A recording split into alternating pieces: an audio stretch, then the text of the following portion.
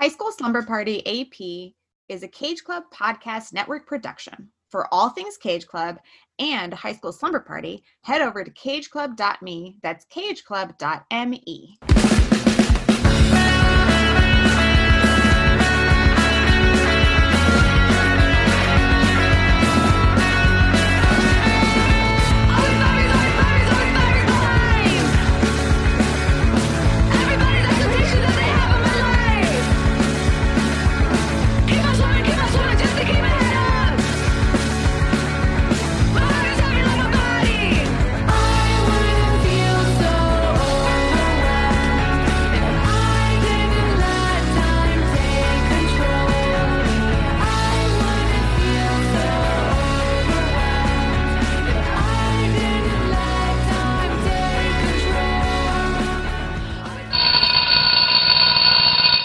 Welcome, slumberers who take their studies a little bit more seriously. I'm Brian Rodriguez, as always. And I'm Aislinn Addington, and this is High School Slumber Party AP, a study session in contemporary teen films. And your assignment today was to watch 2020's Enola Holmes. But before we chat all about that film, we have some other homework to discuss. Absolutely. Have you subscribed where you're listening right now? Hope so. You could subscribe, like I always say, in more than one place. Sometimes I do that. I like to listen to podcasts more than once because I'm a nerd. But please subscribe, rate and review if you want to. If you really want that extra credit. Which you do because you're an AP listener. Exactly. Quick question. I know you said this on the previous podcast as well. You say you subscribe maybe in two different places and two different locations. Do you listen in both locations? With the podcast that I describe that situation, I do. And it annoys me because I'm a Stitcher Premium listener. Ooh. Because of some short series that were only available that way, but I got used to not having commercials. So I listen there first. And then when I go to Apple Podcasts to listen the second time, I'm like, what are with all these commercials? Because I've sort of forgotten. But I also use like that second run is often what I use to go to sleep. Oh, that makes sense. That's cool. So it's kind of familiar, it's not the first, because I don't want to fall asleep the first time I'm listening. Of course. I'm a bit of a weirdo that way. Who out there, listeners out there, falls asleep to High School Slumber Party AP? I wonder. Oh, I wonder too. Please, if that is true for you, let us know. And of course, we're hoping that is tucked safely in your bed, not like mowing the lawn. Or in the bathtub or something.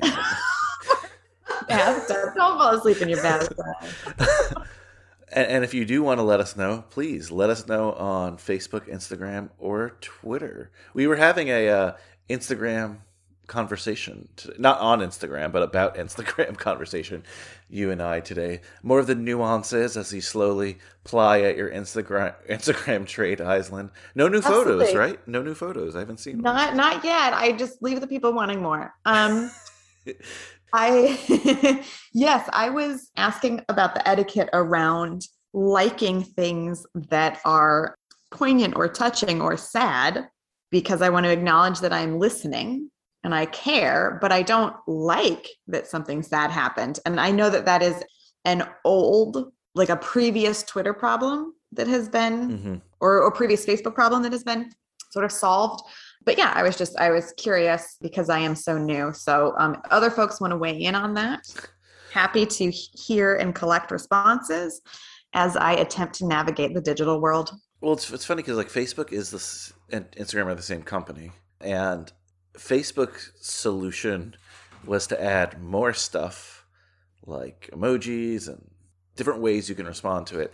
And Instagram's always seems to be like less. So there's just like you're hearting something. So like you care about this, whatever it is. Well, and when it was, because my understanding, please tell me where I'm wrong, is that originally or earlier on, it was more photo based. And so I think that was kind of an easier to like a photo or not. But there's so much content with the photo, or what is posted is a paragraph of text rather than a photo. And so that's where I feel like the culture of the medium has changed, but the options to engage with it haven't yet. I don't follow too many people who just do the text thing, but some people are doing that now. They're merging anyway. I think they've been in the same company like 10 years now already, but now they're finally throwing them together. I don't know. We'll ride the wave together and figure it out somehow. Absolutely. Oh, another related thing, though, before we get into Enola Holmes. I know you guys out there are excited about it, but something I sent you a message about, as the Godfather of the Cage Club Podcast Network messaged me about, so just spreading the word, because we always talk about this. Netflix just recently has this new top10.netflix.com thing, which I have not had the time to deep dive, but they're starting to show their analytics. Now, I've read a couple articles about it, and they're like, oh, this is Netflix just humble bragging. Like, look how many people watched our stuff. But it is... Oh, I see. It is insightful. So it's a website that shows the top, every week, Netflix top 10 and how many people watched. You can't deep dive the data. I can't type a movie in and see how many people watched it. You just have to go by week. But it is pretty cool that at least the future movies that we'll be talking about here that are Netflix, we'll see how well they do initially. A big reason why they push this now is because they spent a lot of money on this The Rock movie, Red Notice, which I haven't seen, really pushing it, and it was watched by a lot of people. Let's see. So this week, 148 million hours were spent on Netflix watching that movie.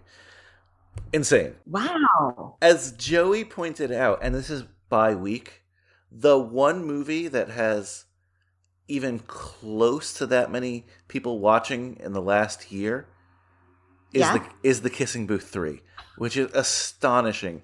No. And I forgot what week it was, whenever it came out in August, so one of those weeks. But it was like 99 million hours viewed of the Kissing Booth 3. That's too many hours, folks. That is too many hours. So I'm really excited about this. I know it's not perfect. They're not letting us they're not letting us tackle all their data, but I'm really excited about this because I know there was one week too where He's All That was the number one movie and it had a bunch of hours watched. And as I read some of these weeks, I'm like, oh no, I can't believe this movie was watched that much. What was America doing? I'm not going to name the names of all these movies, but I'll just say I am stoked that we have some insight, because as we talk about it here all the time, we just don't know sometimes how popular things are. Absolutely. I'm excited to kind of dig in and see, especially as we're going into holiday season and knowing I feel like all the streaming platforms are, throwing their hat in the holiday ring, or the wreath. And so I think that'll be interesting. And then something that you just said, sort of sparked, I'm also really interested in kind of the commentary around this and perhaps how folks that interact with data in other ways, like how data professionals might give us some thoughts and context for what they're sharing and what they're not sharing. I don't know. I'm interested for the discussion. Definitely. I'll say this about the site. It's not the easiest to navigate because, again, they're controlling the data they want you to see. Right. So, okay, here it is. Yeah, it's the week of July 19th through July 25th. The most watched movie was something called Troll Hunters, Rise of the Titans. I don't know what that is. The second one was The Last Letter from Your Lover. But I bring it up because slots 3 through 10 are all movies we covered on High School Slumber Party, because it's Fear Street Part 3, which we covered, Twilight, Okay. New Moon, Fear Street Part 1, Fear Street Part 2, Twilight Eclipse, Twilight Breaking Dawn Part 2, and Twilight Breaking Dawn Part 1. Let's be clear. Are you saying that you have impacted Absolutely. the list? Absolutely. That's exactly what I'm saying. No, I don't know. I think we feed off each other. We'll put it that way. But Absolutely. that must have been a weird week for America. I'll just say that. But yeah, I'm excited about this. So we'll probably here on AP be referring back to this list, and we'll definitely check up on some things that get released. And like you said, Aislinn, they're probably going to release some things in December, and we'll again keep up with our research and our AP-ness. Whoa, that's not bad. AP-ness. I never put that together. Our A penis. That sounds, yep. I'm gonna remember that for another time. Looking forward to that. Other homework though, Aislinn. A couple episodes ago, I assigned you a movie that we had previously done on High School Slumber Party, something in the last 3 years. Words on Bathroom Walls. Aislinn, did you do your homework? I did do my homework. I will be transparent and say that I multitasked my homework as it was a pretty busy household weekend for me. And I guess, what do I want to say? There were aspects that I liked. I was apprehensive going in, wondering how are they going to portray schizophrenia. I do not have direct experience with that condition, but I'm generally kind of sort of sensitive to how things are portrayed. And I was curious, and I looked up kind of some articles, and what I thought was interesting that I sort of agreed with, again, from a not educated point of view, was that the folks whose articles I read were less concerned or had more critique about the like high school cliches than the schizophrenia part. Interesting. I read a couple of kind of personal blogs, and then I skimmed a couple of more journalistic review articles, and there seemed to be a similar kind of consensus of this is sort of one person with a, kind of one story that includes the audio and the visual hallucinations, which is not always how it presents, but it can present that way. And also the being a treatment resistant case, that is also, I think, sort of more common than people would like, certainly, but like more common than maybe we generally understand. But it was the kind of the silly high school of it all that folks had critiques on. So I guess that kind of, in a sense, that made me like it more, because I was glad that people weren't upset. And I agree, right? Like that it's about going to the prom or not. And then, sweeping sort of not happy ending, but like, oh, but we love each other, so we can make it through anything kind of thing. That's just like, oh gosh, that is a dangerous narrative. So I'm glad I watched it. I enjoyed watching the creative ways that they illustrated what the main character, Sam. Well, I haven't seen the movie in a while. I don't remember the main character's name. What the main character was experiencing. Like that was super interesting to me, right? Because that's hard to illustrate what's going on internally. So yeah, I was sort of like, okay, this is interesting. And yet I don't know that I need to see it again. I don't know how much it impacted, stigma, stereotype, that kind of thing. And representation is important. And so, I'm glad it's there. I'm glad I saw it.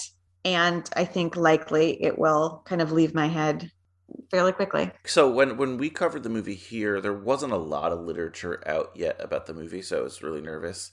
I don't mind a high school cliche. If I did, I wouldn't be here doing this. Very good point. So when I see that, I just want to know, for me, it's like, is it done well? Am I enjoying it? I was more concerned about what you were saying. Like, I didn't want to be like, oh, I think this depiction is interesting and great. And then someone who's actually suffering from schizophrenia or a family member or something was like, no, this is a super dangerous thing. This is not like it at all. Like, that was my biggest fear with the movie. And we still don't know.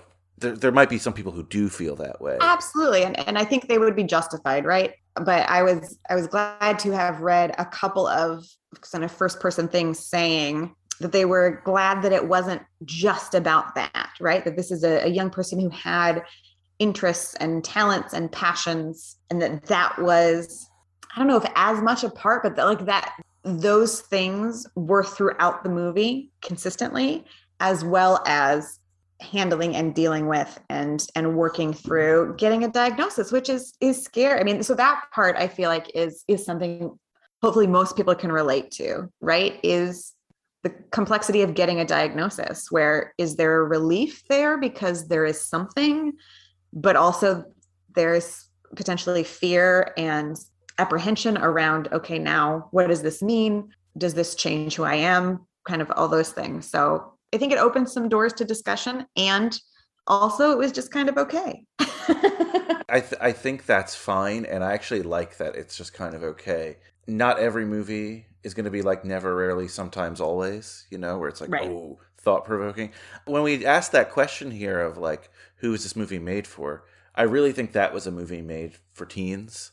Hmm. If we're just throwing it kind of in the hodgepodge of whatever teen films, and by the way, I don't mean that as an insult because, again, I do this podcast, but I like that it's a little bit different in that sense. What was the one we did the last summer about like the kids in the summer, right? Yes. I feel like that movie is in the same genre as this one, as Words on Bathroom Walls, but Words on Sure. Bathroom Walls has a unique story, a unique take, and as long as they did that responsibly, which everything we read now or everything you've read Yeah. seems like they So, did, so far, seems like on the whole, yes. Yeah.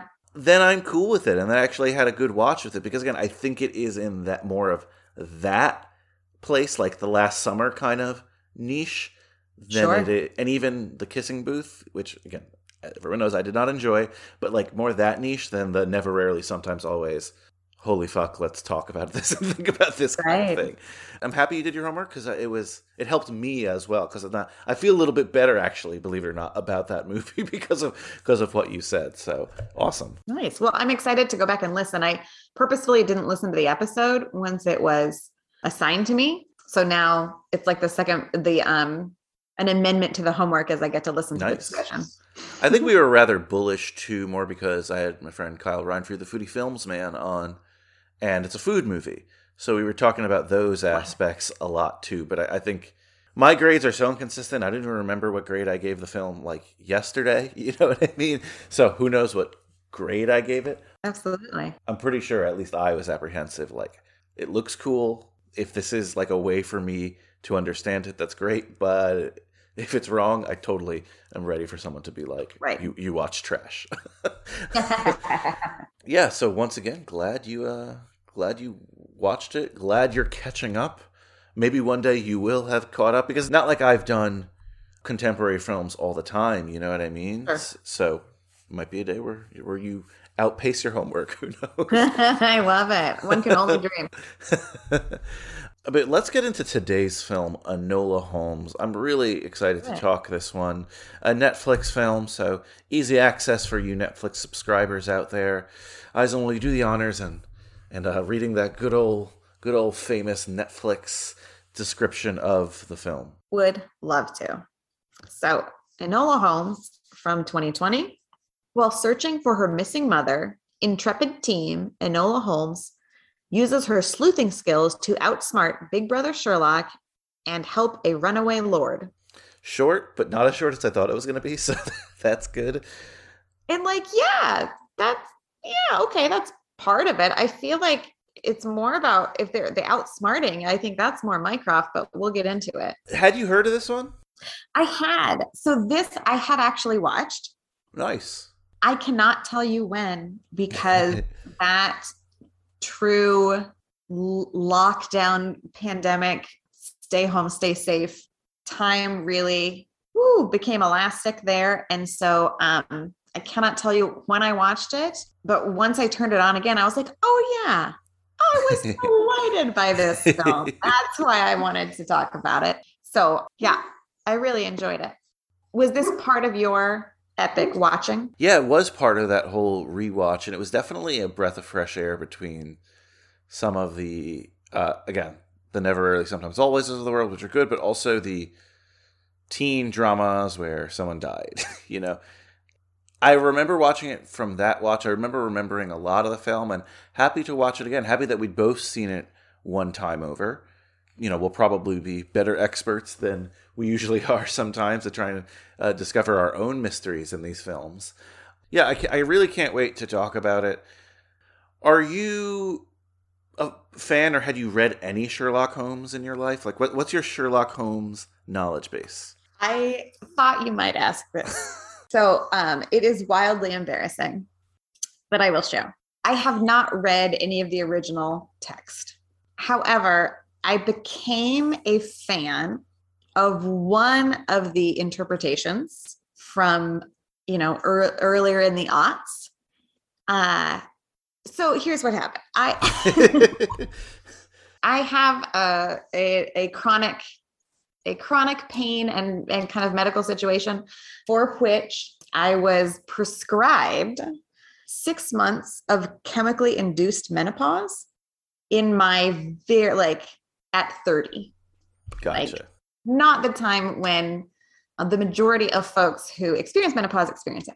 And as you can imagine, I was apprehensive and all the things and all the feelings. And my wonderful brother Tobin from the Contenders podcast texted me like that first weekend saying, "Okay, how you feeling? How's this going?" And I said, "Well, the only side effect I have so far is that I can't stop watching Elementary."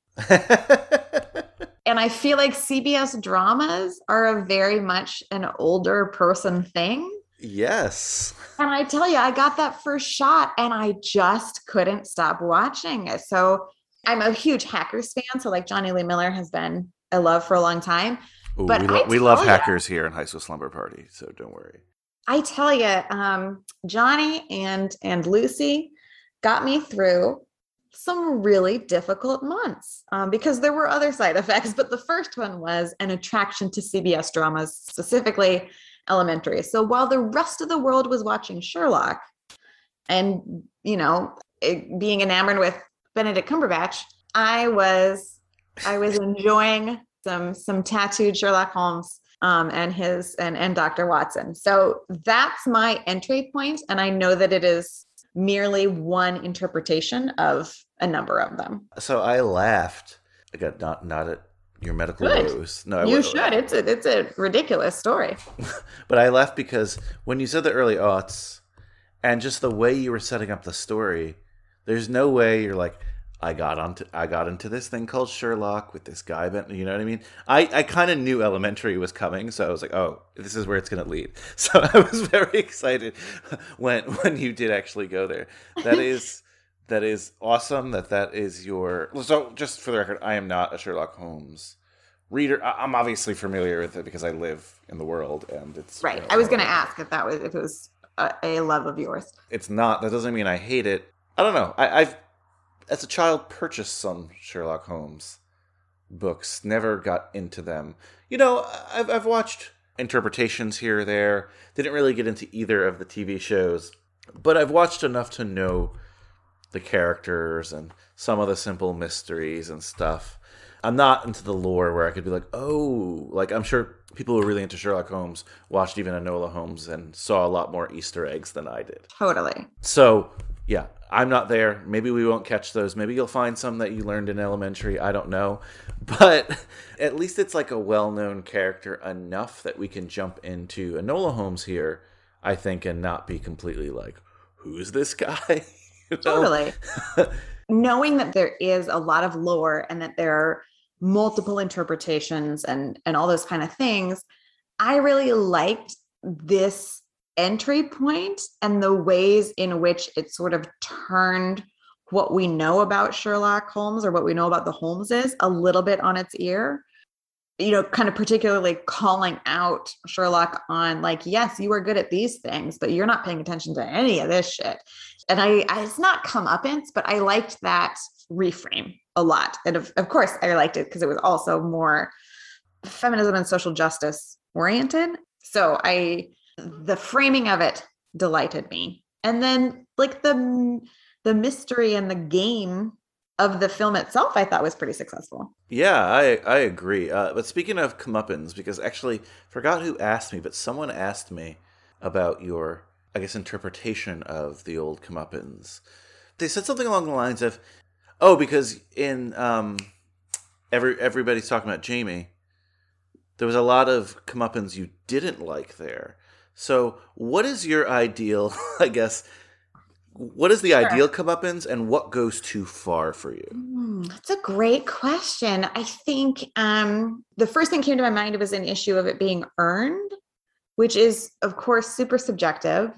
I think things like integrity and perspective and willingness to learn are important to me. And so, comeuppance for comeuppance sake is less gratifying, where, this puts us like squarely in the middle. So if now's not the time, that's fine. But when Sherlock, in looking for Enola when she's absconded from their estate, and has that conversation with Edith, who has a relationship with the Lady Holmeses, like that scene, that was really just like, yeah, bro, I know who you are, and of course you don't care about the big picture of the world because the world suits you.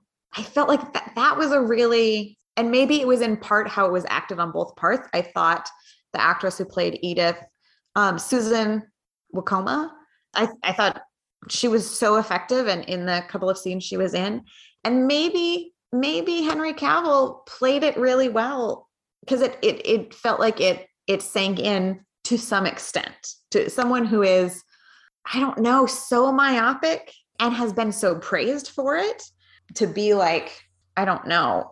He's not used to people being so critical, I don't think. And he's used to people being astounded by his gifts. And she knows the other members of his family who are equally gifted. And so I think those are aspects that helped it, I think, land well for me.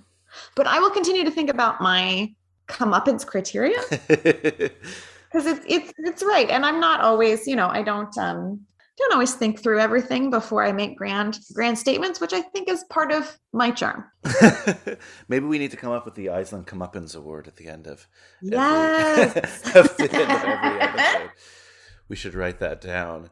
Another Iceland trope that we see here, especially, listeners of the Contenders might get this, but the little sister trope. I love a little sister. And I think, the Netflix very short synopsis used the word intrepid, which I like. I feel like that's an underused good word. So for me, I was delighted by the character as a precocious little sister, and having been a Stranger Things fan, also, with something like that became sort of, would you say iconic? I mean, it was certainly like, definitely, it became a cultural phenomenon. It can be so hard when we meet an actor that way to see them in something else. So I was also like, as I started watching it, I remember the first time I was a little, not nervous, but I was like really rooting for it. I was like, I hope this is good, because I want this actor to be able to, branch out in whatever ways that they want to. And so I was sort of rooting for the character and rooting for the actor at the same time. Absolutely. That was actually the next question I had written down that I wanted to ask you. Like, what was your familiarity with Stranger Things and Millie Bobby Brown? Yeah. How about you? Same. I got into Stranger Things a little later than other people, but I binged that and loved her. And she is such a freaking legend already, which is insane. And I don't, use that lightly. She's a producer on this film. And it wasn't... That's kind of awesome. I like that It's incredibly awesome. And call me an asshole for this, I assumed it was just, she has a great agent who is like, you want Millie Bobby Brown? Put her name on it. And because sometimes that's how it starts, right? That's fine, of course. And that's a good agent who gets you to do that. Amen. But in researching this film, to find out that she's the one who really pushed to get it made. Her and her sister were big fans of the book, so this is adapted from the Enola Holmes Mysteries by Nancy Springer, a series of YA novels. Remember that for later. And she basically was like, I want to make this movie, and I want to be in this movie at like 15, 16 years old. She got signed onto Godzilla King of Monsters. Okay. That was produced by Legendary Entertainment. And she basically talked to them and said, hey, this is a project I want to do. Do you think we can get it done? And they were like, yeah, let's do it. Not only that, though, she was paid $6 million to do this. Something that was her idea. What an intrepid young woman. We're going to use the word again. She mirrors almost this character. The fact that she is 17 right now. When this movie came out, she was 16. And she is making these huge-ass Hollywood moves and getting paid $6 million to do a project that she wants to do. I'm like, oh my God, my hero. Jesus Christ. Standing ovation. That is awesome. I did not know those things, and I now love it even more.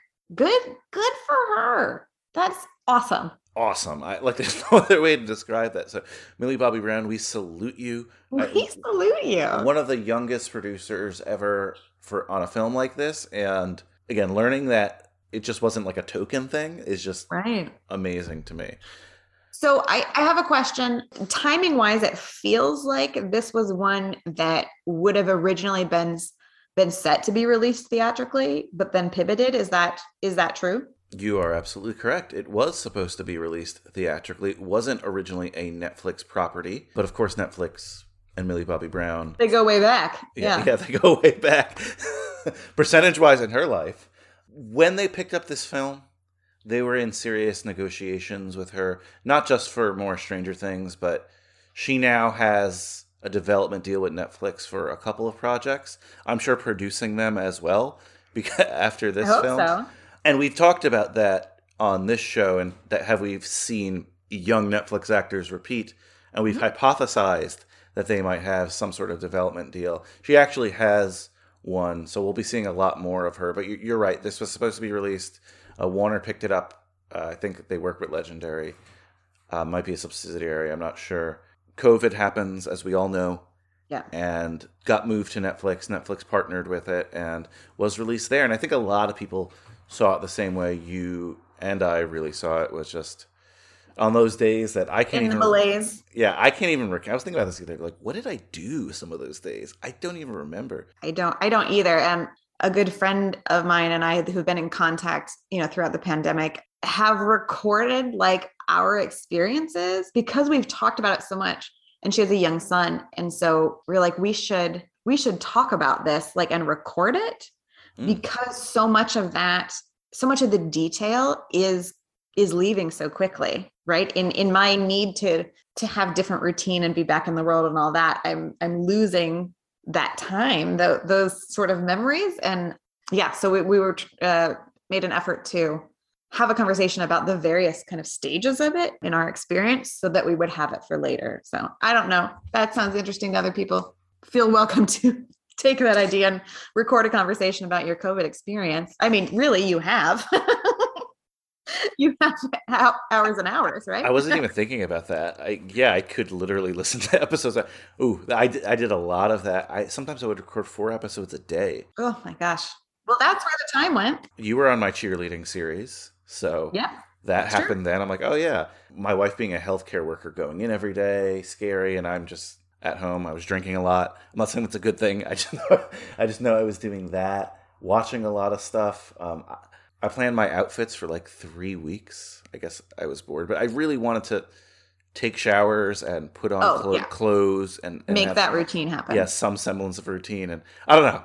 But yeah, this was somehow a part of it. And I think a part of it for a lot of people. We don't have the data, sorry. But I suggest you do what we did. Well, I hope you did because it was your homework. But if you saw it once before, watch it again. Yeah, absolutely. In the now times. So I might be wrong, as always. I think this maybe benefited. I don't know that this would have been a theatrical success. I don't know. I don't know either, yeah. Henry Cavill and Sam Claflin are hunks, right? There are people that will go to the movies for them. Also, Helena Bonham Carter, though she's not in it a ton, like, again, always, I will go to see her in something. And I think it fits really well and kind of stands out for the quality and for the storytelling and like the adventure aspect of it. I don't know. I feel like it stood out on Netflix in a way that potentially in a theatrical multiplex, it wouldn't have stood out in the same way. But that's just me. Who knows? But I'll tell you this. Well, maybe for the show, but theoretically, if I didn't have this show, there's no way I probably saw this in the theater, right? Yeah. But the accessibility on Netflix. Exactly. Yes. It screams renter. But I mean, awesome. I mean, not awesome that we had a pandemic, but awesome that if people accessed it that way, great. Yeah. Quickly, a couple more production things that I really wanted to share with you. So, some negative and some positive. The negative was that this was also mired in a big lawsuit by the Arthur Conan Doyle estate, obviously. I'm sure. Sir Arthur took some liberties, didn't they? Sir Arthur Conan Doyle's family now, I guess, was not happy, specifically with the portrayal of Sherlock Holmes. that's what they were suing for. They said, yes, Sherlock Holmes is in the public domain, but not everything is in the public domain was there. Like, their argument was, you can use Sherlock now, but you have to depict Sherlock the way Sherlock is supposed to be depicted. And they said he had too many emotions in this film. I'm like, whoa, that's a hill to die on. Hey, instead of, hey, get some young people to start reading those old books, it was like, no, you're depicting Sherlock in a way we don't enjoy. It's like, come on. Yeah, speaking of, people making the most of their opportunity, I hope that whoever's in charge of the complaints department at the Arthur Conan Doyle estate find some other things to focus on. I thought it was going to be like, because Mycroft really is not the bad guy, but like, I don't know, I thought that would be something, or the way that, I don't know if the mother character features in the original text. I thought it was going to be that they sort of went too far with these other family members, but it's just about Sherlock, which also is like, that's not what this movie is about. Like, right? I would go back to Absolutely. that scene that I described already. Like, they also have missed the point. Well, luckily in this one case in particular, the justice system in the United States, justice was served properly because the judge just dismissed the case. And they said, it's in the public domain. You have no right to, legislate yourself how this character should be. Yeah, you can't have it both ways. No, exactly. So luckily that didn't stop the movie. One thing I did want to share with you though is that, and I don't know how they did this because it was during the pandemic, but Netflix had a really cool and interesting campaign in London and in England for the film. They looked for a bunch of statues of famous men throughout history, found their sisters who were equally as qualified, and put statues next to those statues that looked like, what's that, like Wall Street girl in front of the, I've seen it a million times. I don't know. Like, they had it in front of the Charging Bull for a while. Like, yeah, I forgot the name of the artist and that, but like, yeah. So they had a bunch of those, and it was actually really cool. I got a list. Really cool. Frances Dickens, the sister of Charles Dickens; Mary Hardy, the sister of poet Thomas Hardy; Princess Helena Victoria, sister of King Edward the Seventh; Maria Anna Mozart, sister of Wolfgang Amadeus Mozart, obviously. And I think some others. And if you look at the statues, if you look it up, it's the women, but like their dresses will have like what they were actually famous for themselves. Oh, cool. And their accomplishment. They didn't take like random sisters. They were like, right. This was actually an important person. Well, yeah, and to remind us that it's not history is, like all humans, is like not impartial. That's not how it works. And so you have to understand the context of the time to understand who will be raised up or who will be remembered. That is awesome. I'm going to look that up later. I think that is one of the coolest things I've heard in a while. Thank you for sharing that. That's awesome. Thought you'd enjoy that one. I love it. And then you've already mentioned a bunch of these names in the cast, and we've already talked Millie Bobby Brown. But again, Henry Cavill as Sherlock Holmes, what a get. Absolutely. Superman, a bunch of other stuff. And then Sam Claflin as Mycroft. I laugh because there's a lot of criticisms of this film that are about his character, but not necessarily his character. But a lot of people were like, why did they pick such a hot guy for such a nasty role? Which is funny. Right, because hot people can't be terrible. Oh, wait, they're all terrible. Just kidding. But I thought that was funny. I was impressed that he did it. As a young hot guy who does, can do young hot roles. Like, yeah, put on the funny mustache and be the curmudgeon of the piece. Like, that's, I don't know, that kind of makes me like him. Yeah. And it wasn't a role too. He wasn't just like eye candy. He was the opposite. A funny mustache, but also he had a lot of lines where he was an asshole. And I think that's so cool. So good for him. And you mentioned Helena Bonham Carter as well. Thought she was great. She was so excited to take this role. She, Oh, she good. she had a quote that said, "This is the smallest, greatest part I've ever been offered." Her agent actually told her not to take it because the role wasn't big enough for her, but she's like, "No, I really like this movie and I want to do it." Think that's awesome. Perfect in it. There was times I'm like, is she old enough to be like Henry Cavill's mom? Yeah, But she is. I mean, not again. We're not ageist here. I don't really care. But he's 38. She's 55. And you might be like, she would have been young, but like in Victorian times. totally. So great. I mean, And you would care. have to have someone who could play or who could be believable as the parents of both of these Exactly. sort of sets of siblings. And she's so interesting in that I feel like she's timeless and Yes. yet also, to me, always in period piece of some kind, with even like on a red carpet. You're And right. so to me, it really worked well with you because so part or a significant amount of her screen time is flashback in one way or another. So I think she is right for it in that way that she is a little bit timeless, a little bit ageless. So it's just more malleable to tell this story. I liked it a lot. Yeah, timeless is a great word for her. She definitely is, and not in that like I don't know. There's like I think there's a connotation with timeless, but it's not so much that like she always had the same vibe like Mhm. that, and like you said, even on a red carpet in real life. So Like she's so convincing as a badass in any era and a disruptor in any era. So for sure. I'm so glad that she felt that to whatever extent with the role because I definitely saw them as like, oh, this is a natural fit. In fact, if you told me she was a producer, I would have believed you. Yeah, that's a good call. Two or three other people I just want to mention quickly. Not really a known name, but Tewksbury was played by Louis Partridge. What do you think of his performance and just the Marquez? I don't know. The Tewksbury Marquis? Mark. It's not Marquis though. Like that's how we would Oh, pronounce it. Marquise? But I don't know. They had a weird Did they say pronunciation. weird? Okay. I don't know British royalty pronunciations. I apologize. But Tewksbury. Lord Tewksbury. Yeah. Tewksbury. Sorry. Whatever. What was your take on that character? I mean, clearly like a literal vehicle to get Enola from one place to another in a couple of places.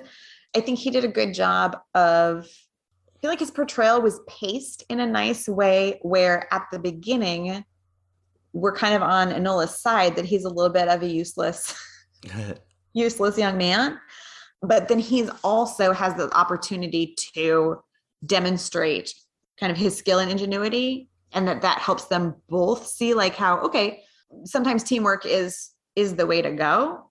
And then it sets up that pattern of Enola as, you know, a detective and a finder of lost souls, right? Because you have like the story of the lamb or the sheep, Mm-hmm. and then him. So it's, I think, very clearly like the first book in a series. So I thought he was fine and served his purpose.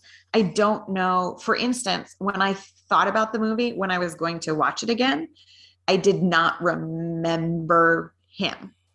I remembered her. I remembered the explosives and the fireworks. I remembered the jujitsu. I remembered the suit of armor, but it was a long time till I remembered that part of the plot. So I think it was useful for getting our heroine where she needed to be. And beyond that, it was fine. Did you have a different interpretation or a different reaction to him? Maybe a little. There's two things that that really stuck out to me about this character that are a little bit conflicting, I think. I definitely think there was like some element of that dreaded gender swap here. Oh, okay.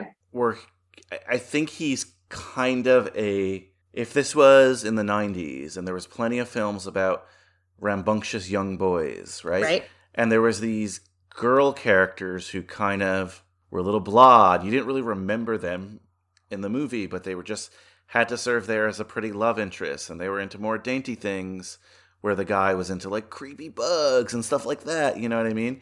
Plenty of movies I felt like growing up in the 90s were like that.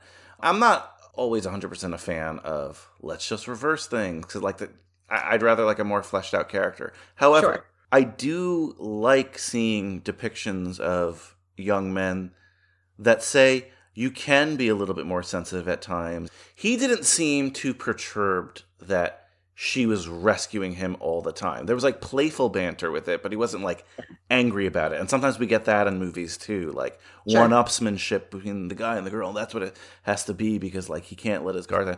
I liked that he was into botany and stuff, and he was like a young progressive leader. And so there are a lot of pluses I enjoyed about his character. And also, you know, maybe it's, if this is supposed to be serialized, maybe it's fine. He's like a Bond girl, essentially. You know? No, I mean, when you bring up the botany and the things, that's a good reminder of that larger backdrop, which is right, the traditionalists versus the reform movement, and that has to do with a lot of things, but certainly like gender and equal rights is part of it.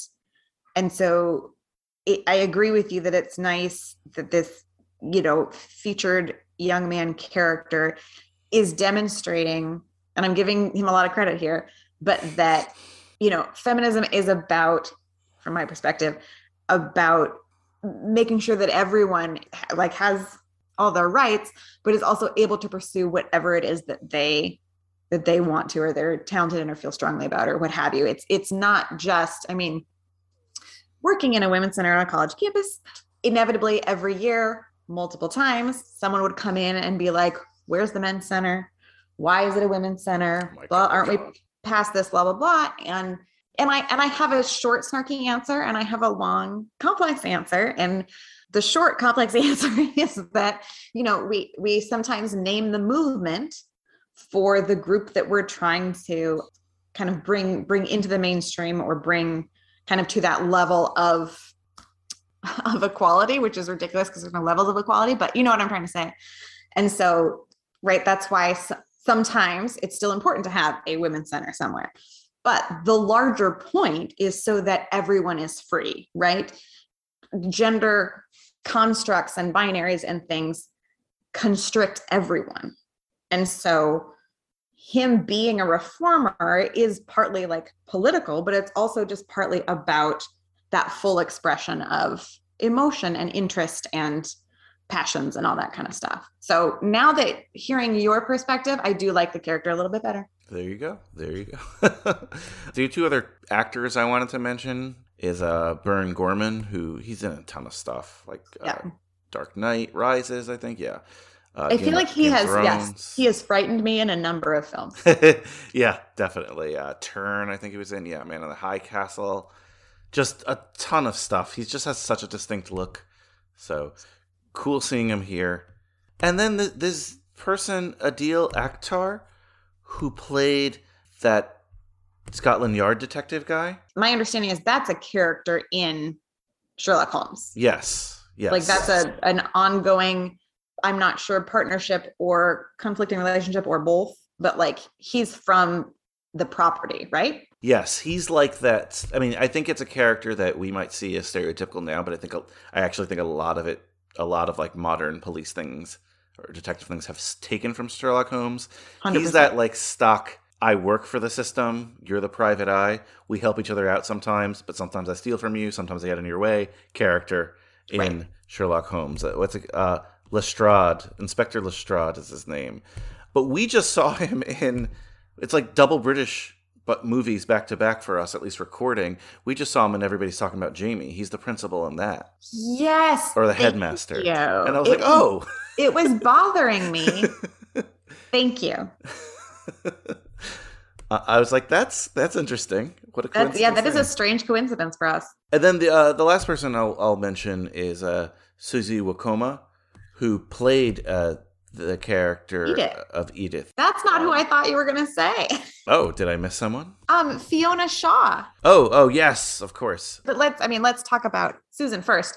I wasn't trying to not talk about her, but yeah, she's great, but I don't know if you saw the bit, like, this is a real person that she was playing. Edith? Yeah, Edith Garud. Shame on me. I'm the asshole here again. I was like, was jujitsu a thing at this point? And was it a thing in England? I was question. This is just a modern thing they've added here. I think it's cool. I don't really care. People should defend themselves. But no, Edith Garud was an actual woman who taught women suffragettes and women suffrage people at the time jujitsu and martial arts to protect themselves. She had her own London dojo, and is a fascinating, interesting character who died at 99, mind you. She died in 1971, which is Holy like, shit. I'm like, this is a person I've never heard of, and I think is super, super awesome, and I want to know more about. So, thought that Absolutely. was super cool. Speaking of statues, no, that is awesome. I also had that question of like, what is being retooled so that we can have these kind of intense physical scenes with a 16-year-old girl, which is, I don't know, unsettling to watch. To watch like a grown adult and a teen engage in that kind of hand-to-hand combat is difficult to watch. And so, yeah, I also thought it was just a mechanism for the plot, but that is so cool that that is historically correct. I thought that was so awesome. And the little fun little bit of trivia, there was a 2015 British film called Suffragette. Yeah. And Helena Bonham Carter played that character in Suffragette. Oh, fun. Very fun. Cool ladies doing cool things. Yes. I did miss someone from the cast who you brought up, Fiona Shaw, so... Yeah. Thinking of the quintessentially British, I mean, kind of like Helena Bonham Carter, but to see, this is I think a well-established British character actress. Thought she was great.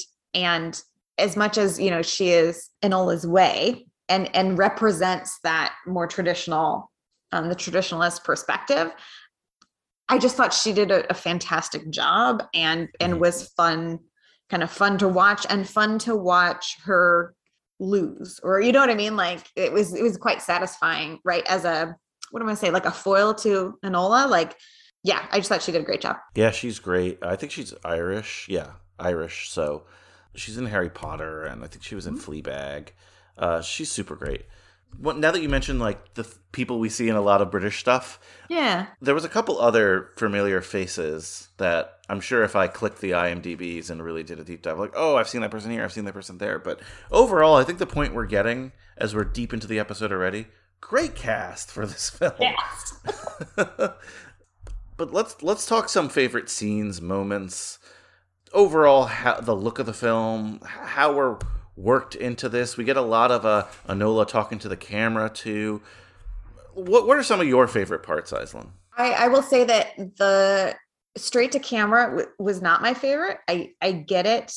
It's one of those things when translating a book into a movie, and I think it was fine. It's just not my favorite mechanism.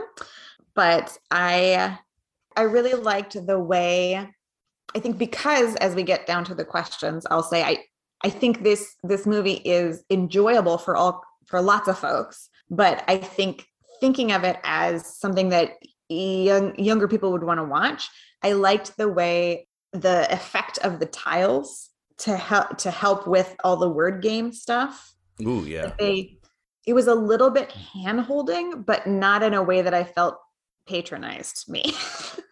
Right? It was, we're assuming, I felt like they assumed that I would figure some stuff out, but they were also demonstrating how her mind worked and how her mother was so kind of cleverly training her for all these things without her realizing. So that, along with that, I would say the effects of the tiles. And then I was really taken with the recurring, like we see this outdoor jujitsu practice session between Enola and her mother. That's kind of, I felt like intercut with it was a flashback that recurred, and we sort of saw different moments of it as the story continued.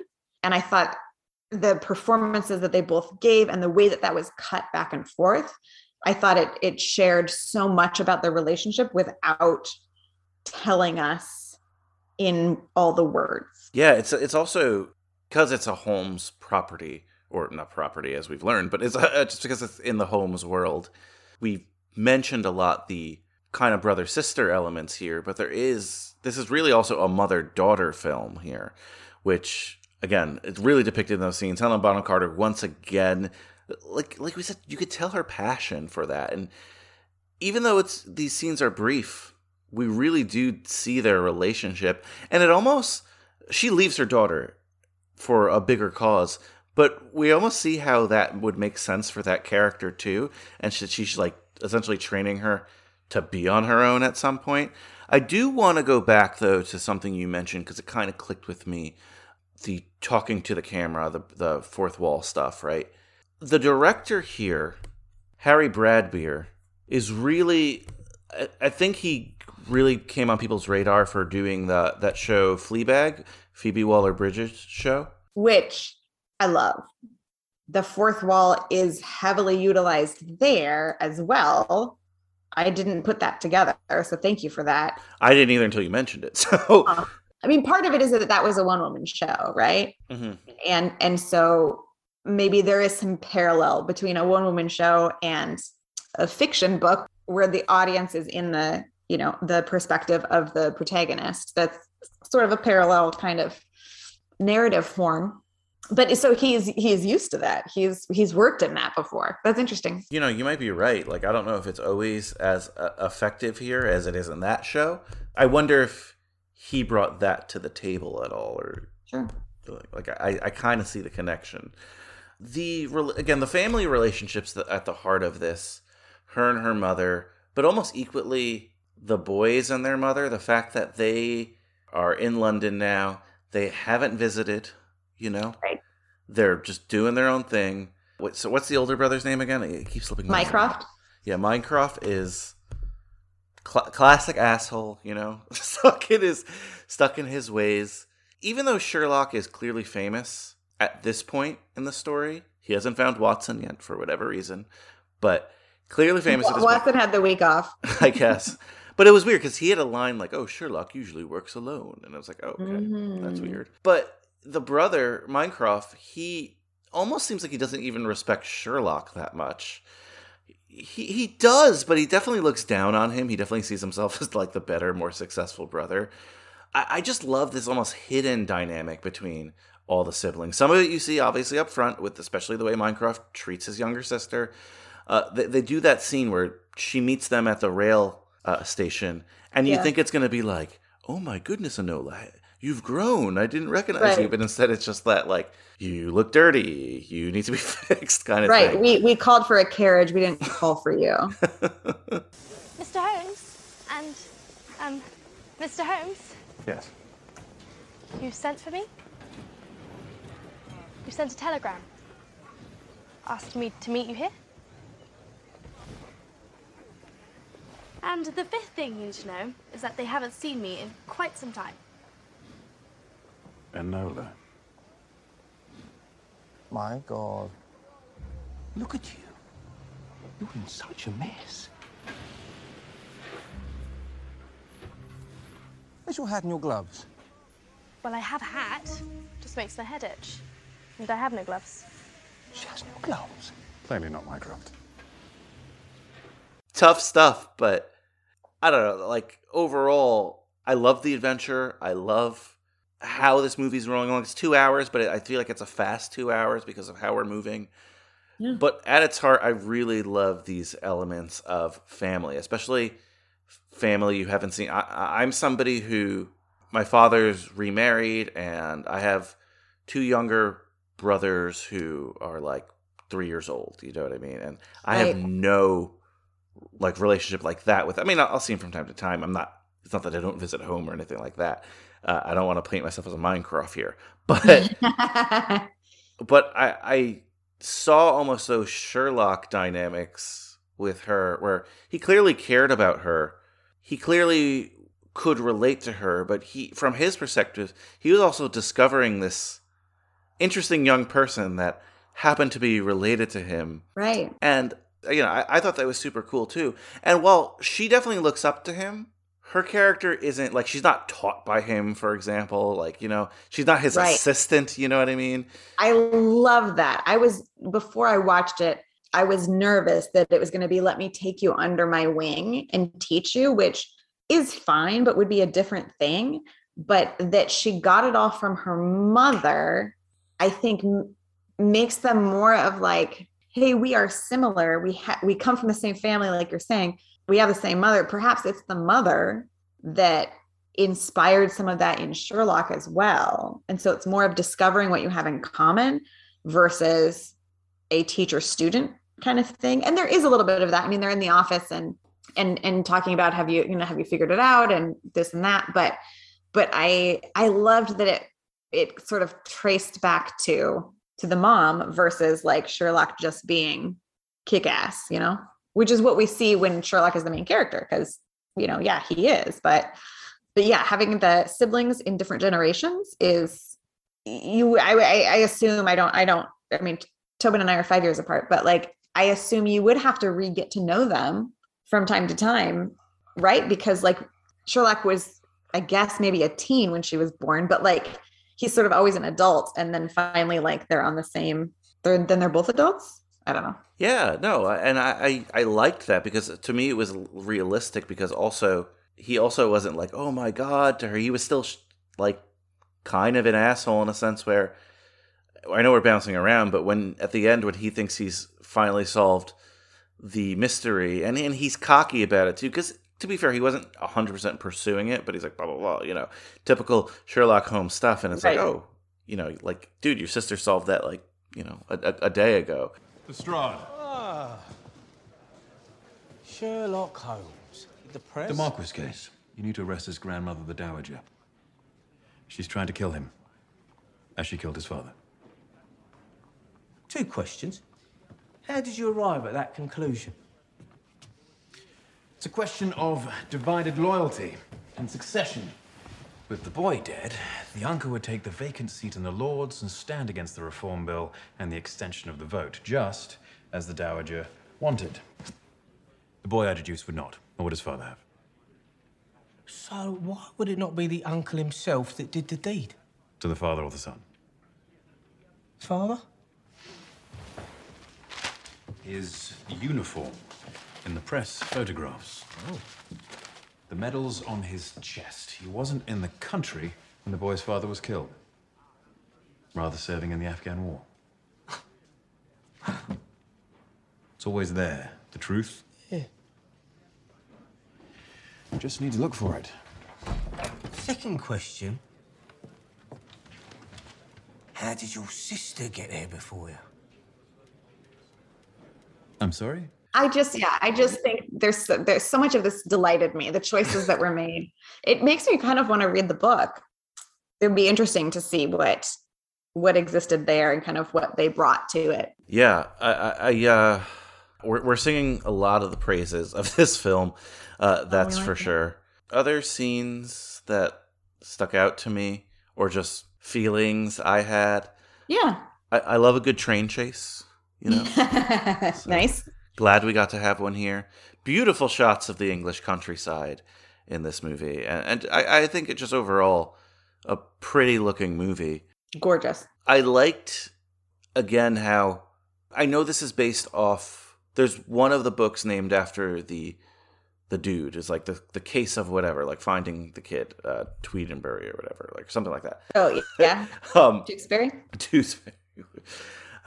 But and I could be wrong. It felt like though they had a couple different adventures mixed into this one. Yeah. There's almost vignettes in a sense because there's just like her living in London and experiencing that for the first time. All the puzzles, like you say, but even when she's captured and they're at the finishing school and we see her with all the other young women and they're doing their thing and she's just not fitting in, which is exactly how we imagined she would. That escape was fun too in the basket. Right. And I feel like that's when, Tewkesbury sort of shows that he's more than just useless. Yeah. Right. Because he had to plan that, right? And took gumption to do it and all that. Like, I am utterly charmed by this film. Charming is a good word for it. I like that. So, spoiler alert, guys. There is a sequel to this, or there will be a sequel. They're filming it right now. Fun. So we'll see how that goes. Is she still teenage aged?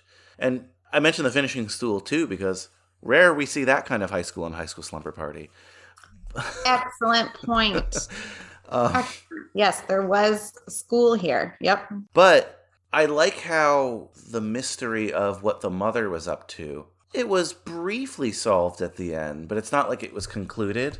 Like, were they gonna bomb something? You know, like Right. Yeah. So I was a little that bummed that if Eudora had trained Enola in all these ways, why then couldn't they work together? You know, why couldn't at the end they join forces? And other than I understand the closing kind of monologue was all Holmeses have to, you know, strike their own path and blah, blah, blah. And I get that, but like a lot of the paths have overlaps and are similar somehow in nature. And so I don't know. I thought there was an opportunity there for it to be like Enola succeeded in figuring out how to get a hold of her mother and like figure the things out that would signal to her that Enola is ready to join whatever it is that she's up to. So I don't know. I felt a little bit like, oh, now you're just leaving again and it's okay. Like what? Because okay, adult, but 16. especially back then. Sure. I saw her as leaving her as, yes, you know, strike out on your own kind of thing, but more practical. She's engaging in quite literal terrorist activity at the time. Yeah, domestic terrorism. Yeah. And I was just imagining that she wanted to create some distance with her daughter, that if they theoretically got arrested, this is the Victorian times, like they would, even someone with an estate like that, they might throw in some kind of prison or some sort. You know, and prison now, I'm not saying it's a great place, obviously, Right. but prison in Victorian times for children, probably not a good place either. Or just that it's dangerous. And, you know, For and sure. she doesn't want that for her daughter right then. Like I can see practical reasons for it. I just also thought, well, wouldn't it be fun to have a mother-daughter adventure? Yeah, I mean, And maybe that's a different story in the series, but we'll see. perhaps it is. I mean, that would be very fun too. Also, though, on the same token, and I think we touched on this a little bit, I'm also glad that it wasn't like Sherlock at the end, now you're ready to join my detective Right. agency, you know? Agreed. She kept her independence, and I think that was important to her mother and important to her. So she doesn't go along with the mother. She doesn't go along with Sherlock, and she has the opportunity to join this dude's family, right? They invite her to stay at his house and live Right. there and enjoy rich stuff, I suppose. And she's like, "No, I'm good. I'm gonna still go my own path." So I'm with it. I'm cool with. I mean, I do have to there's a little annoying aunt in my head that's like, okay, strike out on your own path, but with all the inherited wealth that you have. Well, I'm yeah. just saying, but It is still. It's not Oliver Twist, you know. This is still. She's still a rich yeah, young just, lady just so that it's said out loud. with a famous brother. I have to say, I do really like how the mother hoarded all this money from her son That was amazing. for years. I meant to say that was one of my favorite moments was when that all kind of unfolded of like, but I've sent, right? Because he thought that she was keeping this house, which from my interpretation of Mycroft is more about like status and perceived wealth Mm-hmm. and like the look of it. Like he would be embarrassed for the neighbors to see what their house looks like, kind of thing. You know, it's not even about Enola's well-being. It's about this status that they have, or that he's so that is a value for him that is not shared by the other members of the family. But that because that was the button she could push, that's what she used to get this money so that, you know, they could continue with their plans. That was delightful. Yeah, and you bring up a good point. The way he feels about the house is quite literally how he feels about Enola. She's not really a person to him. She's just another thing that happens to be attached to him that needs to be upkept Right. to keep his own image. A responsibility. Yeah. And also, like, if he cared that much, then he should have come back. Like, you know, the opening tells us that they left after their father died. And I don't know how it was said in the same sentence. I don't know how connected it is, but if they couldn't hang and had to leave, you know, kind of for their own well-being, okay, but they left both the mom and their sister behind. Like, that's shitty. It's shitty because if you think about it too, the father dies, Minecraft gets the wealth. I'm sure Sherlock got some of it, and it was just like, oh, taking off, having my own life now. Fuck you guys, essentially. Right. Yeah. You stay here out of sight and educate the child. Yeah. But I need you to upkeep things for my own sake. It's Right. ridiculous, and that's why so sad. So I didn't really catch that on the first watch, but on this watch, I was like, oh, that's awesome. All right. Should we do awards? Yeah, I think we've talked about everything I wanted to say about the film, so let's do it. I think it's my turn to read. It is. I thought it was mine when I said that so confidently, but you're right. It's yours. There we go. There is one more thing I did want to mention because I wrote this at the bottom of my notes. This was wildly successful on Netflix in terms Good. of actual numbers. 78 million people viewed this film, so warranted a sequel, and that's good. I'm glad it was. A successful producerial endeavor for Millie Bobby Brown. That's awesome. Glad to hear it. So, Aislinn, who was this movie made for in your mind? I think it was made for humans who were, I don't want to say stuck, but who were doing their part by staying home and being responsible during the pandemic. Certainly because of the source material, which, yes, is YA. Of course, it is for teens and young people. And I think that it has enough going on that it could be for anyone who would be interested in either a Holmes-related adventure or a suffrage revolutionary kind of idea, or just a good, fun mystery adventure. Like there are so many entry points. I feel this movie is for everyone. Yeah, and any movie for everyone, its core has to probably be young people, right? Like you can't have like a rated R slasher that you can say is for everyone, you know what I mean? So Right, Schindler's List for everyone. I'm glad that yes, it is targeted towards young adults, but it definitely is a movie you could watch with the whole family, or even if you're a family of one, you could probably have a good time watching this too. So I think that's definitely right. And we already said it, based on a series of YA novels, so answers that question. Absolutely. Dead teen or parent?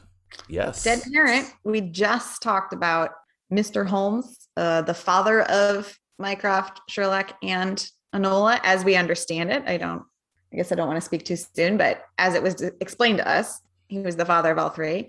And then a missing mother, but that is resolved, so it's not the same as deceased, but certainly absent parents. Yeah, and even the Marquez or whatever, his father had passed away too.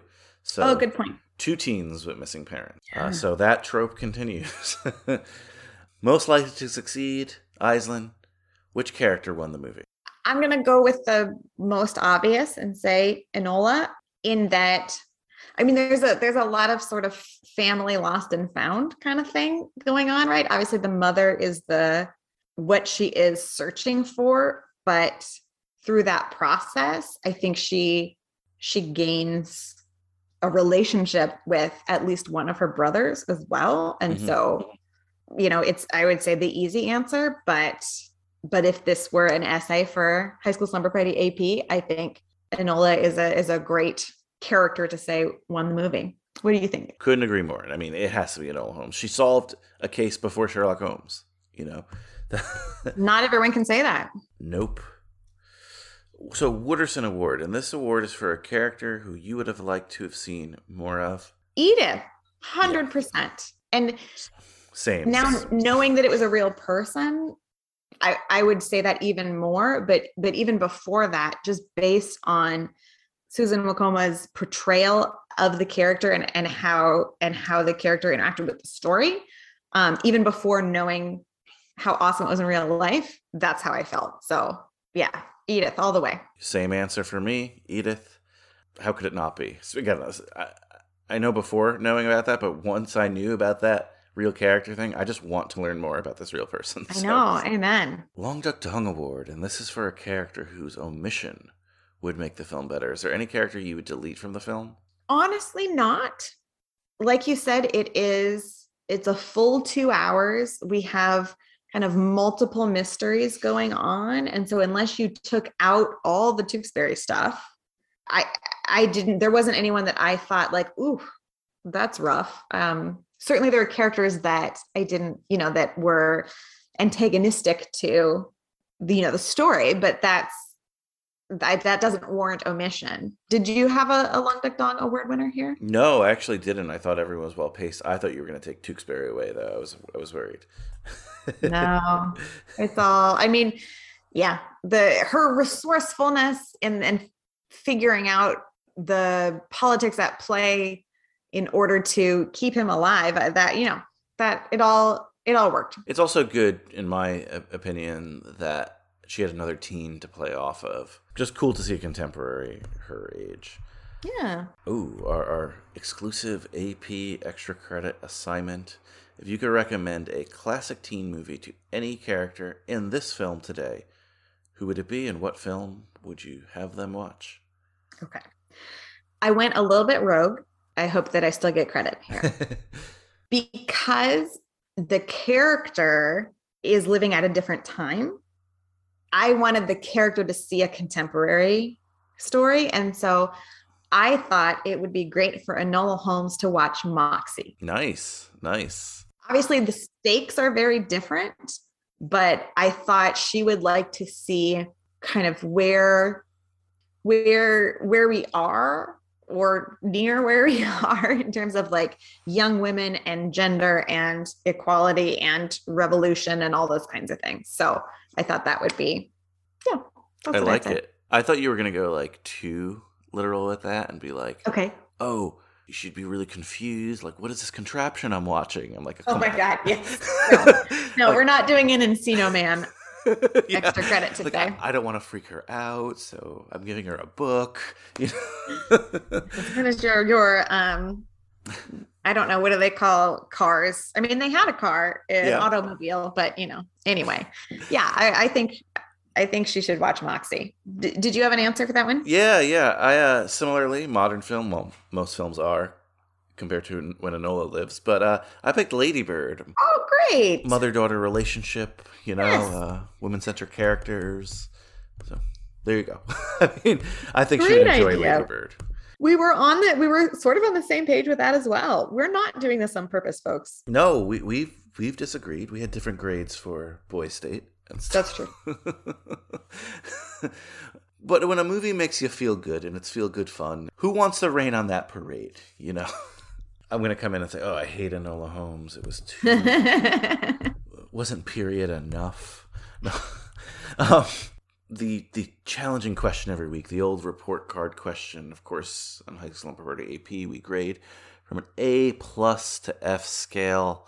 Aislinn, you get the red pen and the manila card first, that a good old card stock. It's your turn to grade the film, but, of course, we do have a cheat sheet every week. We like to put our ear to the rail track and listen what other people have thought of this film. Rotten Tomatoes grades from the critics, 90%. Audience, 70%. 3.1 out of 5 on Letterboxd, which I thought was a little low. But let's throw that all away. We're going to be like Enola and carve our own path here. Aislinn Addington, what will you grade Enola Holmes? I give Enola Holmes a solid A. Charming, I think I've said multiple times in this recording. The background you gave me around some of the historical things that were actually happened that this film touched on, or that and I'm hoping that the books touched on, that more people should know about. I think that's great.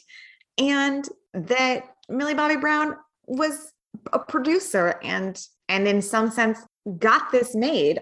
All of that warms my heart, and I enjoyed watching it. And so I give it a solid A. Great grade. I gave it an A-. That sounds bad because you gave it an A, but that's a really good grade, people. I really enjoyed this film. Absolutely. Just good, clean fun. Nice, fun watch. So, and 90% is an A-. So like you fit right in with the critics. There you go. I'm usually an audience person, but the critics and me agreeing today. Movie-themed sleeping bag. What if you and I are at this slumber party together and we are bringing our cozy, comfy Enola Holmes themed sleeping bags? What do they look like? Aislinn, what does your Enola Holmes sleeping bag look like? Okay. On the outside, it would be fairly mundane, kind of in line with the period piece kind of thing. So maybe some lace. I'm thinking about the clothes that she wore. And I do think we didn't talk about that much, but I think the clothes in the costuming in this movie was fantastic. So something that would fit, like that looked like the textiles of the time. But on the inside, it would have like the little cards with the flowers and herbs on them, and maybe some of the scrabbly tiles and stuff. The clues, to kind of, represent the external versus the internal kind of thing. Ooh, I like that. Very, very good aesthetic. Would definitely fit in with this slumber party. I really like I don't know what this is called. Just the font, I guess, or just if you look at the poster, I like the colors, but they also use this kind of I think it's supposed to be the letters that she puts together here. It's the font. It's the poster font. I want the poster font, says Enola Holmes, and just the coloring of the marketing campaign was bright and fun. And you usually don't get bright, fun colors in the marketing of a Victorian era piece. And I thought that was such a good way to market this film. So that's what mine's going to look like. It's not period, but it's like a modern period thing. Yeah, that's my sleeping bag. I love it. This is always my favorite question every week, though.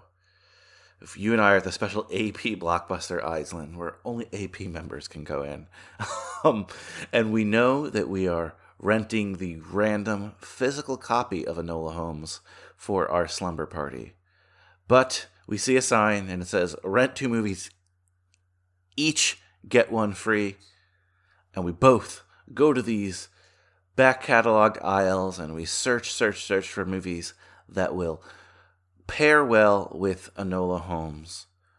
First, Aislinn, what 2 movies would you pair for our Enola Holmes triple feature? Okay. I understand that when I say I'm going all period on this, we're not talking about the same period. I understand that. But thinking about intrepid women ahead of their time, forging a path, all that kind of stuff, I'm going to pair this with the most recent Little Women. Nice. And the retelling of Cinderella Ever After. No, nice. I like that. And when I picked that, I didn't realize that there was also a connection there in terms of young actors, child actors, moving into producing, making decisions. Yeah. Kind of taking control of their careers. And so it kind of fits on that level as well.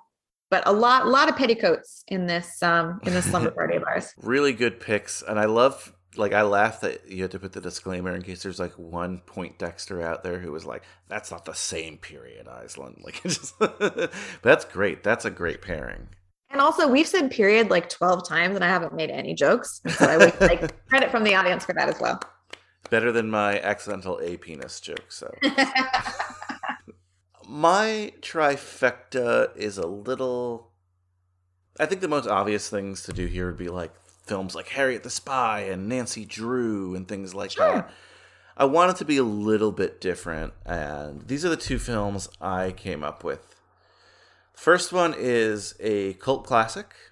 It is 1985's Clue. Fun movie, and I feel like I would, if I saw Enola Holmes and I saw Clue in the same night, I'd be like, I had a good night, Amen. Mystery there, intrigue. So that's definitely one of my picks. And my other pick is a rated R film. It has a lot of violence. It is an action comedy, but I don't know. It's a feel-good action comedy. It is, I think, 2016's The Nice Guys, starring Russell Crowe and Ryan Gosling. Really, really fun film. Shane Black's the director, but Angourie Rice plays one of the characters' daughters, and she's helping him along, and she's kind of sleuthing her with her incompetent father and stuff, and it reminded me of Enola. Different perspective. So I'm like, oh, you know what? I'm just going to pick that one because another mystery kind of, different tone, but bright colors as well. Also, I guess my 3 movies are technically period pieces too, so. Very, very true. I love that. It started unexpected, but it makes so much sense. That's awesome. I like that slumber party. I think we both had very, very cool picks this time around. Well, since you did do your official homework and you watched Words on Bathroom Walls, and we are approaching the end of the year, first, I do have a question for you. I kind of know the answer, but the slumbers on AP need to know the answers. How do you feel about holiday films? I don't particularly like holiday films. Oh, okay. Well, unfortunately, your homework is a holiday film, so you'll have... Which one? It is a Netflix film. I believe it came out last year. Let me just double check. It is The Princess Switch. I'm getting up. Is that a teen film? I've never seen that one. Oh, I don't know. No, this one came out in 2019. It is called Let It Snow. It is a Netflix movie. So we talked a Netflix film today. Go out of your way, watch this film, and let us know what you think about it. Maybe you'll hate it equally to all the other winter films you dislike. That sounds great. I have several friends who love holiday films and like love the Hallmark movie, holiday movies, all that kind of stuff. And so I will watch it with folks that love the genre, and hopefully that will put the rosy in my cheeks. While editing the episode, I figured a good thing to do for those of you out there who maybe didn't listen to that episode of High School Slumber Party or haven't seen the movie and want to do homework along with Aislinn, I felt like I would read the Netflix summary. Oh, perfect. Okay. Let It Snow. A snowstorm hits a small town on a cold Christmas Eve, affecting the friendships, love lives, and futures of several high school seniors. Oh, the stakes are high. I wondered if you wanted to tell people like what number the episode is, where you talk about the one you give homework to. That is also smart. So let's see. But again, right now, if you don't want to, that's okay. That is a great suggestion, Aislinn. Thanks. Looked it up quickly, and that is High School Slumber Party number 85. So number 85, guys, the before times, December 13th, 2019 is when me and the aforementioned my good friend Kyle Reinfried discussed this film, Let It Snow. I love it. That is your homework, and anyone else who wants to participate along with us. I feel good that we talked to Enola Holmes. Can't wait to chat our next AP film. Aislinn, anything you want to plug and say, contenders or? Absolutely, yes. Listen to the contenders. It's fun. And you can find it. You can find all of the other guest podcasting I've done on cageclub.me. I am on Twitter at sassynerdmt, but sometimes I forget to check Twitter because now I'm on Instagram and I'm not doing anything on Instagram as previously mentioned. However, I have followed as many cute dog related accounts as possible. So I am scrolling for cuteness. That's the name of my new holiday film. I like that. On Contenders, will you be covering Taylor Swift's All Too Well 10-minute video? Woman-directed thing? I'm going to go out on a limb and make a decision for the team and say, at this time, we have no plans to cover that. Shame. Well, thanks again, Aislinn. Thank you.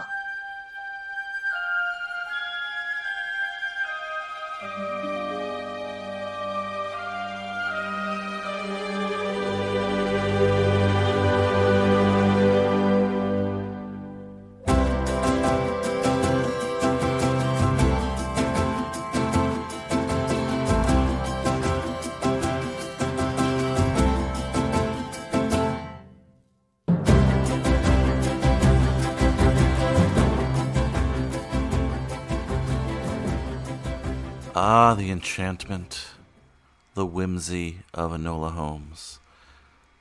Brian Rodriguez here, one half of the AP hosts. You should know that by now, though, because you listened to this whole episode. Want to thank Iceland as always and apologize. They are apparently drilling something near my apartment, which ruins the whimsy a little, so if you can hear that on the microphone, I apologize. I'm just here to remind you that we have homework to do as the High School Slumber Party experience continues this Friday. It's Spider Month, and we'll be talking with Spider-Manzy, Mike Manzi once again. This time we'll be addressing the first Andrew Garfield Spider-Man film, The Amazing Spider-Man. So that'll be your homework, to watch The Amazing Spider-Man.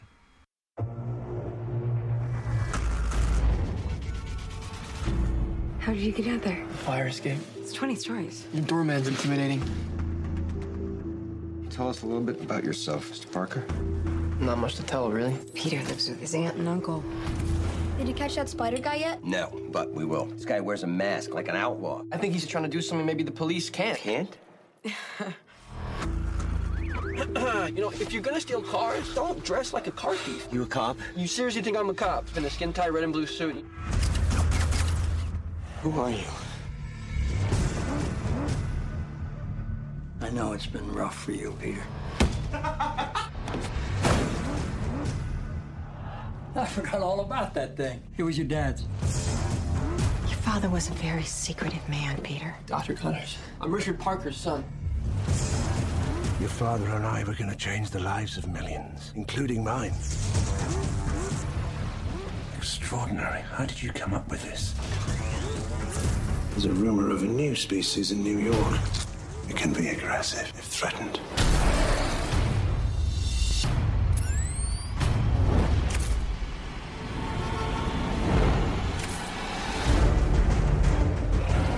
I gotta stop him, because I created him. That's not your job. Maybe it is.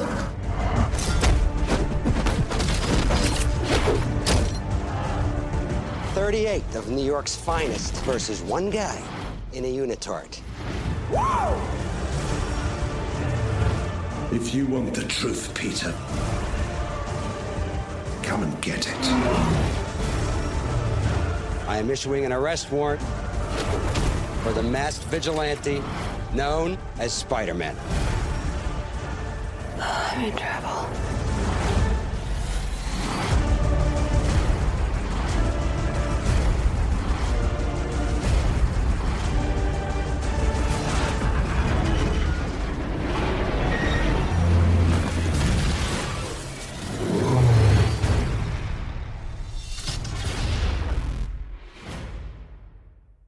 So join us this Friday to talk The Amazing Spider-Man. We can't wait for Nowhere Home. Thanks, guys, and one more thing. Life moves pretty fast. If you don't stop looking around once in a while, you could miss it. Later, dudes.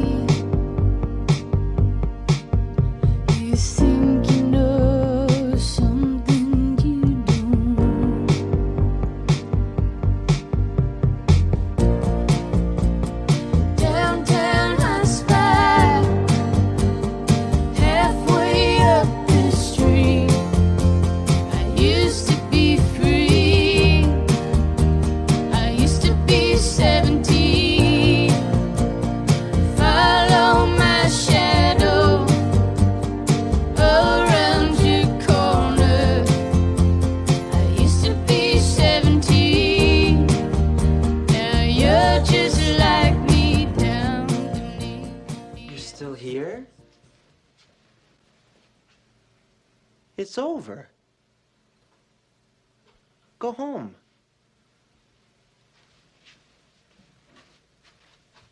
Go.